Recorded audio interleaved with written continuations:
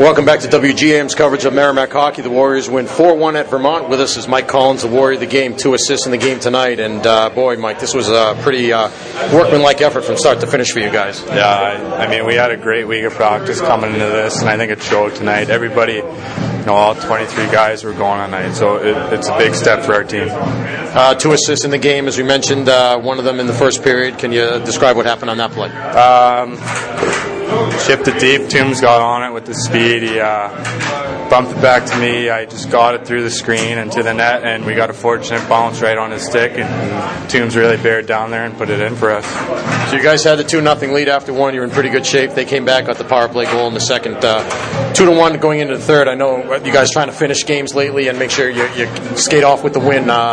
Anything special or different that you talked about going into the third tonight?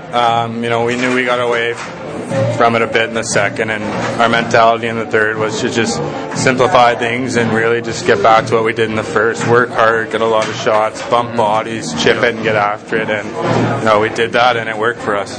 You had a lot of guys doing a lot of little things that might not show up on the score sheet that contributed to the win tonight. Yeah, a lot of guys played really well, and it's going to take everybody, if not the majority of the guys, to win a Hockey East game. Yeah. And then in the third period, you guys still holding on to that 2-1 lead, plays back and forth, and you finally got a short power play when the penalty to Jordan Haywood expired, but you guys made the most of it. Yeah, we capitalized when we needed to. It's good for us. Our power play has been struggling. We switched it up a bit, and things worked tonight for us for the most part, so it was nice. The power play goal there, you had the puck down low. Yeah, I just kind of, Christy gave it to me. I kind of walked up and drew the defender. I just drove to the net and shot it, and he banged it in.